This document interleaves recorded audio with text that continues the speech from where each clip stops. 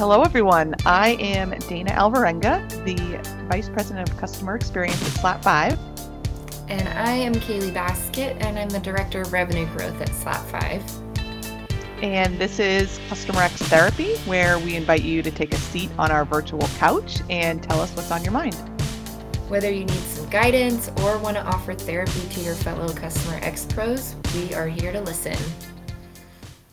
All right. And today we have Barbara Thomas, also known as BT. Can you give us a quick background and introduction on who you are? Sure, happy to.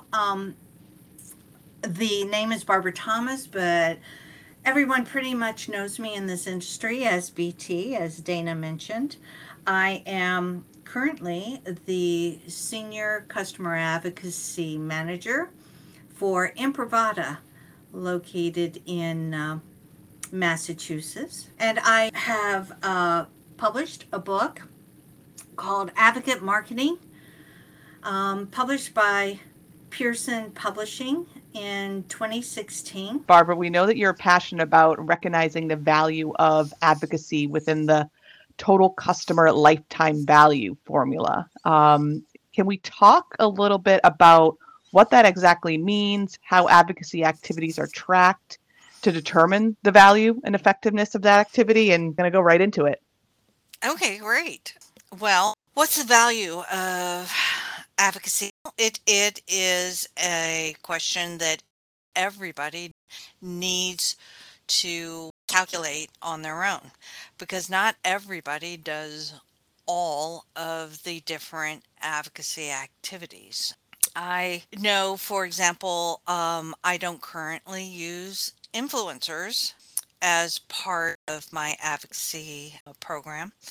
That's something that's more B2C that you see out there. I don't know if your audience is familiar with them. What are these acts of Oh, okay. advocacy and activities? Well, it could be public use of a company logo. You should really get permission. Utilize a company logo. Probably easiest um, advocacy activity that someone could participate in. Then you have a quote. A advocate provides a metric of success. They could be a private reference or host a prospect to come on site and they serve as a private reference to that prospect of how they implemented a solution. And if this particular reference is extremely busy, they may say, hey, why don't you record me asking me all the basic questions a reference would ask on a private phone call, and that way you can use it whenever, wherever you want to. Then you have things such as social media posts, retweets, or likes, or maybe a short blog that an advocate will write for you. Maybe they'll do a video testimonial on their mobile phone for you.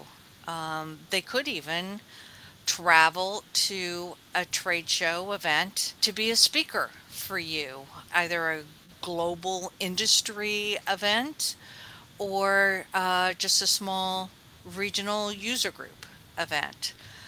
They may agree to be a speaker on a webinar or podcast like I'm doing, or meet at a online or in-person customer advisory board meeting.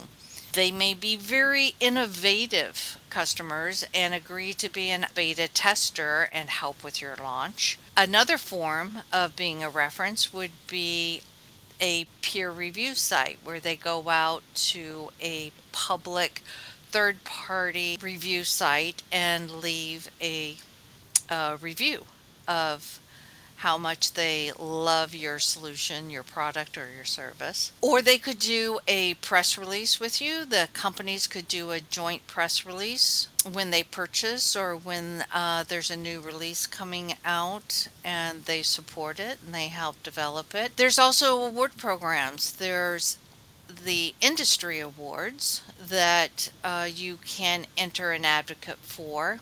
and that helps their career and help their recognition. Or you might have an internal award program where advocates want to be a part of and they share their story and their success. Analyst reports and interviews are very important for large organizations when they're trying to get to that upper right hand corner of the quadrant or high in the wave. Or you can book an advocate to talk to the media, to do interviews about a subject matter that your product or solution helps address. And if they don't do an interview, maybe they're a subject matter expert who will write an article and you help place that article that they wrote, that story, with different publications. There's also the online community where someone takes that leadership role to help reduce customer support costs, and they're answering the newbie questions or technical questions that may come up within the community.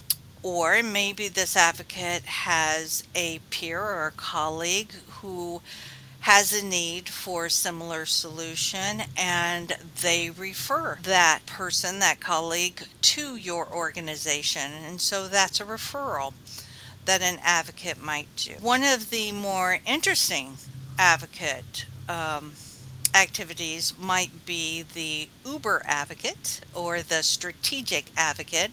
This is someone who is willing to do these high level, visible status type of activities to help grow their career, and you in return support that growth. It might be company to company, it might be you support an individual person, but you have this agreement that benefits both parties. And then there's the influencer advocate. This is where someone is a subject matter expert or they have an audience out online and they mention your product without being paid.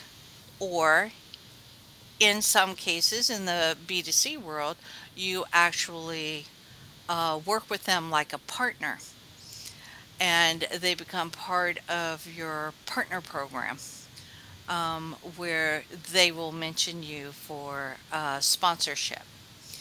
But there are many cases where a reporter, a writer, an influencer will gladly share how much they appreciate and value your product.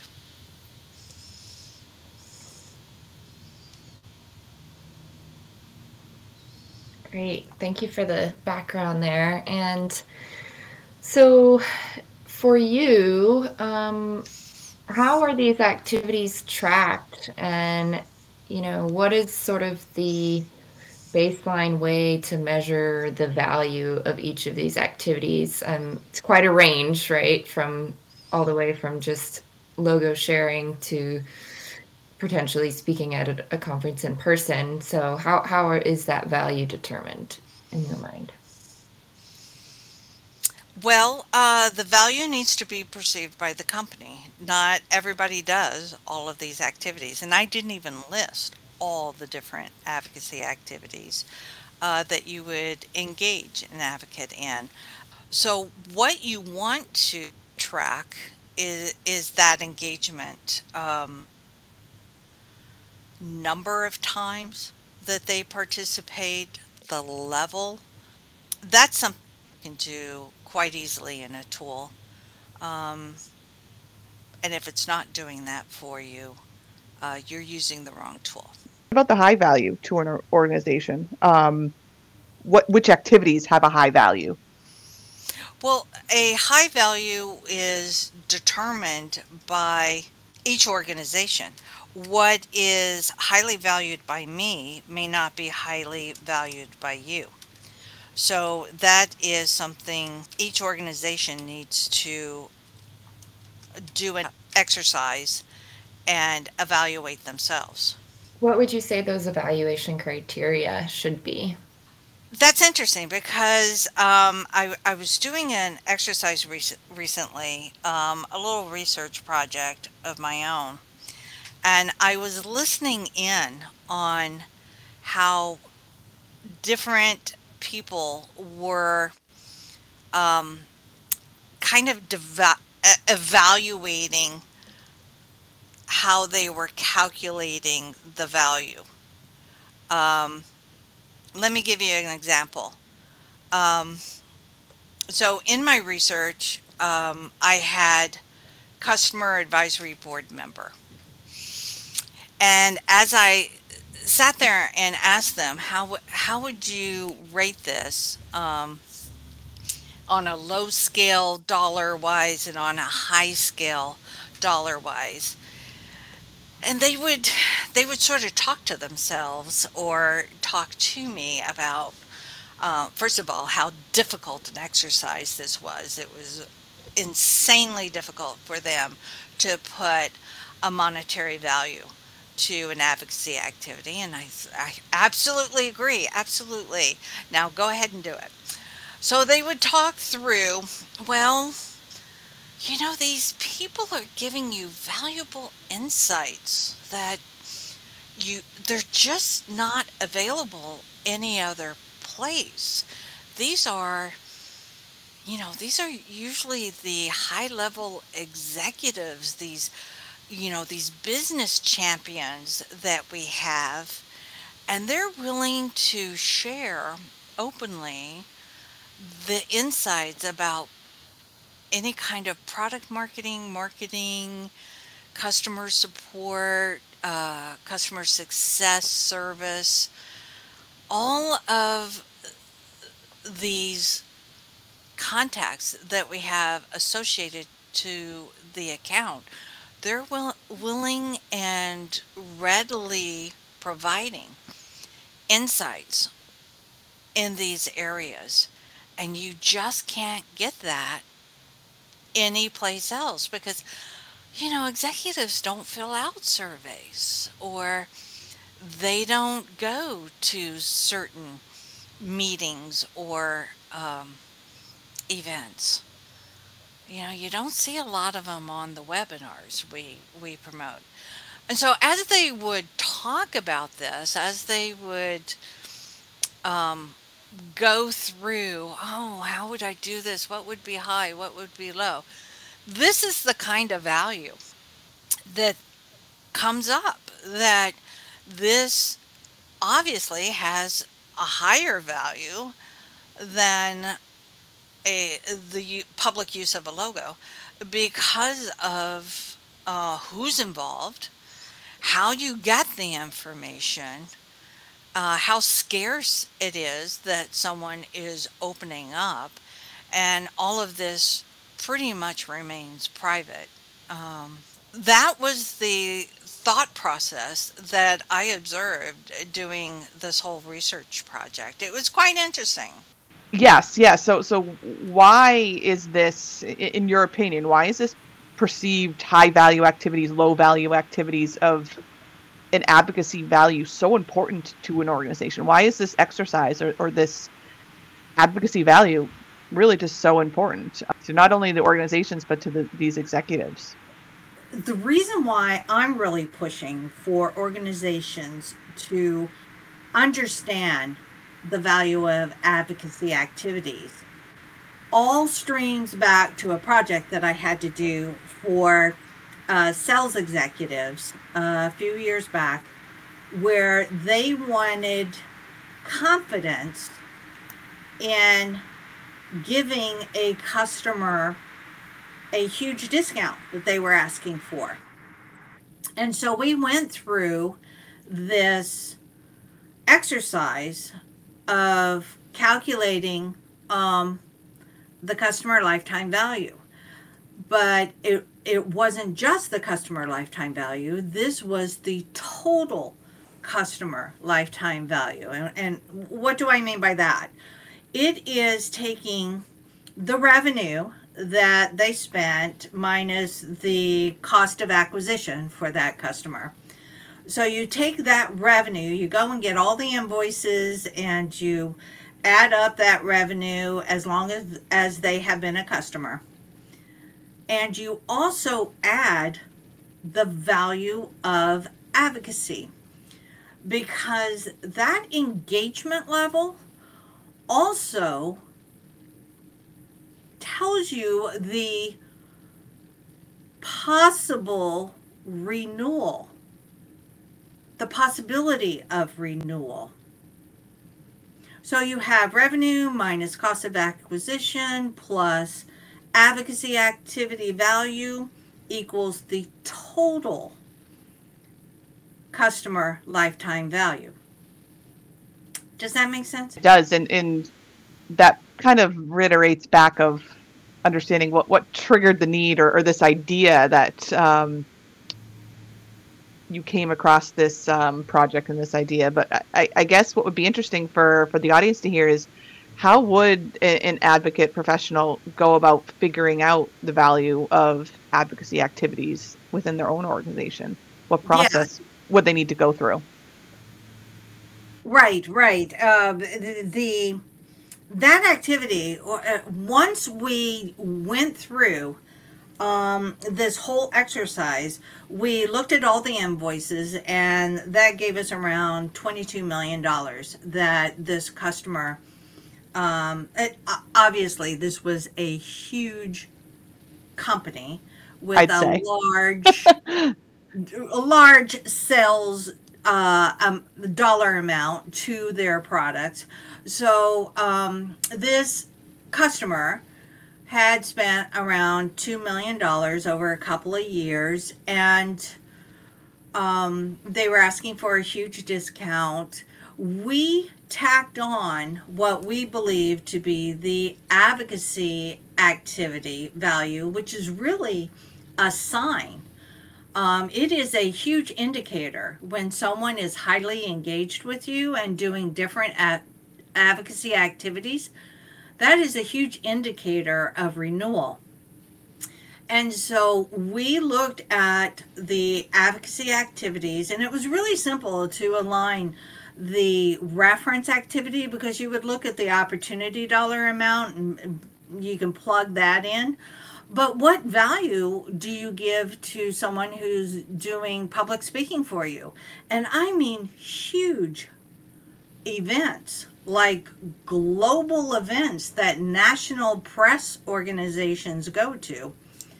What value do you tack on that? Well, you have to sit down, and as a company, you have to determine what value do we perceive to these. And of course, you can't just put one value on speaking publicly, because you have small events that you get speakers for, and you have huge national press events that you get speakers for. Well, this company did. And so we added up all of those advocacy activities, and it came to almost $10 million. So if you look at the $22 million and then you add the almost $10 million, the total customer lifetime value was a little over $30 million. So if we'd gone back to the executives that were trying to calculate, well, should I give this customer this big discount? They would only be looking at $22 million. Because we went through this exercise and we looked at the advocacy activities and that engagement level, and we really dove into what that value meant, that brand value, that reference value, all of these different values. And we assigned a dollar amount as a group. This wasn't done in a vacuum. We got different people within the organization to help us do this as quickly as possible. We went back with over $30 million as the answer. And having that answer versus the 22 million, it was a quick yes. The executives had confidence and assurance that yes, they could give that discount that that customer was asking for because they had this huge level of confidence in the renewal of the contract for year number 3 and probably year number 4 because this customer was so engaged with them. Just to clarify, so this discount was for a renewal. Am I understanding that correctly? Correct. Okay. And It was so for a contract renewal for products and services that they have. understood. And so, I mean, to me, that really speaks to this sort of fact that we hear all over the place about the cost of customer acquisition being so much more expensive than that of retention. I'm curious, in doing that exercise of really trying to quantify these things, do you think that makes it a lot easier to have discussions across different business units in the organization about the value of advocacy? It is very powerful to talk. Once you go through this exercise within your organization, it is very powerful conversations that your CMO or the person in charge, the CXO who's in charge of advocacy, it becomes a very valuable ammunition for them. It helps support budget requests. It helps identify what areas they are helping to influence within the organization, whether that be customer support or sales or product marketing launches, go-to-market plans. It actually ties their connectivity to those different disciplines within the organization, and they can immediately tie the value that they have to those actions. Which is so important in the customer X space of the customer reference manager, customer advocacy, customer marketing manager. That's huge. I would love to hear kind of BT from you. Where would, I mean, there's a lot of one person shops, hence our title of the podcast, Customer X Therapy, coming to kind of understand challenges, learn some opportunities. This is definitely an opportunity for some Customer X pros out there to bring more value to their organization, to that C-level suite. Where would you suggest they start to figure out their total customer lifetime value with the advocacy engagement value? Where would you suggest? I would start the exercise. I think everyone needs to do this independently, and I must plug an article at this time that I'm writing. I've done some primary research on this, and I'll be publishing an article soon about this on LinkedIn with my results. So I'll be sharing the template, all the items that I listed and how I did it. So you can read the article, and maybe that will help spark an idea of where you would start. But go through and identify all the areas within your organization where advocates are utilized. It's that tracking of the listening path you have within the customer life cycle. All of those areas where you listen to the customer, you utilize the customer, the advocate in different areas. Those are activities. Those are advocate activities. Wherever you use that happy customer freely, that's an advocate activity. And you want to put a value to it. Now, are there any benchmarks out there in the industry? No, of course not. Not at all. And that's why That would be too easy, right? I know. That's why I went out there and I did my own little research project. And everyone who I pulled into it, I pulled about 35, 40 people into it just to get a decent sample size, to everyone I involved, they're like, oh, can you please share the results with me? Or can you share this information with me? Absolutely. That's why I'm doing this. I'm not getting paid to do this. This is my volunteer work that I do for advocacy in general. And I'm putting it out there in the ether, and hopefully someone will find value out of it. If not, and they debate it, great, because then we've at least started the conversation. And there are some people who will be pro and some people who are against, but at least there's a conversation. And I feel there is great value in helping executives understand the full value of their advocates. Because on paper, if you're just looking at the dollars they're spending, you're missing a lot of the value your advocates are providing to you, as that example I provided earlier demonstrated. To me, it comes across as though company has to already have a pretty robust advocacy program in place in order to do this type of measurement. Would you say that that's accurate? It doesn't have to be robust. You might only do 4 things or 5 advocacy activities. You may have a spreadsheet. You're working off of a spreadsheet. Just on that spreadsheet, add a column that says internal perceived value and plug that dollar amount in. So every time you track someone doing that activity, you have the perceived value. It's just like tracking the dollar amount of opportunity that you support. Right. And I do love this idea that it's almost like translating something that's qualitative into something quantitative, right? I think a lot of people look at advocacy activities, especially when it's, people sharing customer voice or participating in speaking engagements. They look at that as almost qualitative, data that you're gathering, but in reality, there's absolutely ways to quantify it. So, looking internally in order to figure out how that can be quantified, yeah, it seems very intuitive. So I also want to point out, this is just step number 1. Putting a value to the advocate's activity is step number 1.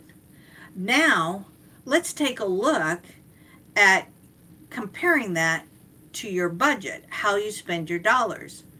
Is your number 1 valued activity where you spend a lot of money, or is it barely where you spend any money? And maybe you should be rethinking that.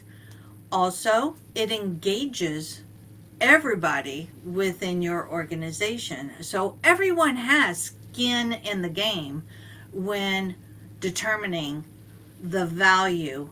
You don't do it all by yourself. That's myopic. That you want a 360-degree point of view of what the value is. So this is not what someone can do by themselves alone, or just have only marketing participate in it. This is a governance council type of activity within your organization. If you have people on your governance council, that includes customer support and CSMs and product marketing and sales and other people. It's not just marketing people in your governance council. I'm curious if you saw any surprising results when you did this with your own sort of research project. Was there anything that jumped out as, oh wow, we're spending way too much money in this category, whereas the funds should be really allocated a little bit more in this other area? That's a great question. Was I surprised? I was blown away. I was really surprised. I included in my research really small organizations, and I included obviously huge global organizations. I have people from various backgrounds, various regions that I included. Now, that doesn't make it a benchmark for you to use. It just gives you an idea of my methodology. And based on the 35 to 40 people, I still have 4 more people to interview. Based on my current results, I am really, really shocked as to what is the leading activity as most valued. And I know for a fact, not everybody out there is doing this activity. So that's the teaser for your listeners to go out and read my article in the next, approximately 2 weeks. That I was shocked, and not everybody's doing this activity. And that's why we're talking to you. That's why we brought her to the couch. That's right. That's right. Now, do you think that this exercise could almost be reverse engineered so that instead of the perceived value to the company, that you're talking to your customers about their perceived value that they're receiving back from participating in these activities? Because I think that, if there's one thing that I know, having a bit of a research background as well, it's that the results tend to be surprising and that we make a lot of assumptions about what people perceive to be valuable. So, do you think that doing that research with the customers themselves, of hearing in their own voices what provides the most value to them and why, do you think that would be worthwhile? And any advice on going about doing that? Absolutely, that is worthwhile. That's part of the basic profiling that you do, and the part of our initiation process into the program, because that helps me identify your persona. We have a multi-tier engagement. If you do X, Y, and Z, then you are part of this tier. And if you're ABC, you're part of this tier of engagement. And with each tier, we have different benefits that we offer. And we identify, we use Forrester's persona profiling that they wrote about, about 2 years ago. And we find that incredibly invaluable. So yes, you are, as you are onboarding an advocate, you are doing something similar like this. You have a list of activities and what they would like to engage in, and rank them as to what's important for them to engage in. Not that we can get them immediately engaged in those activities, but we know they value this activity higher than this activity. Right. And that makes sense. So I'm curious, and I think some of the listeners would be too, of what some of the benefits that you offer to those maybe like higher tiers. What are the benefits that either they've identified or you've identified as being so valuable that they just can't wait to participate in this program? Well, I can't give away all the secrets, but I can tell you that if you have someone at a high level who is looking to do public speaking, let's make sure that they're confident with their public speaking. And if they need a little training, a little support in that area, go ahead and invest in it. Are they open to having a stylist. How do they look on camera? Are they open to someone working with them, applying makeup? You know, all the newscasters do this. All the TV personalities do this. I'm not talking about turning them into David Bowie. I'm just talking about getting rid of the shininess, and that helping them wear the best colors for being on camera and having the best lighting, especially in the day of COVID. This is extra that we would do for somebody at a higher level, at a higher level of engagement. And yes, there are other things even beyond that we would do. That's awesome. Well, that definitely kind of brings it all full circle back from what are these advocacy activities, acts of advocacy, and kind of where those personas fall into play, kind of what are the most valuable to your customers, what are they getting out of it.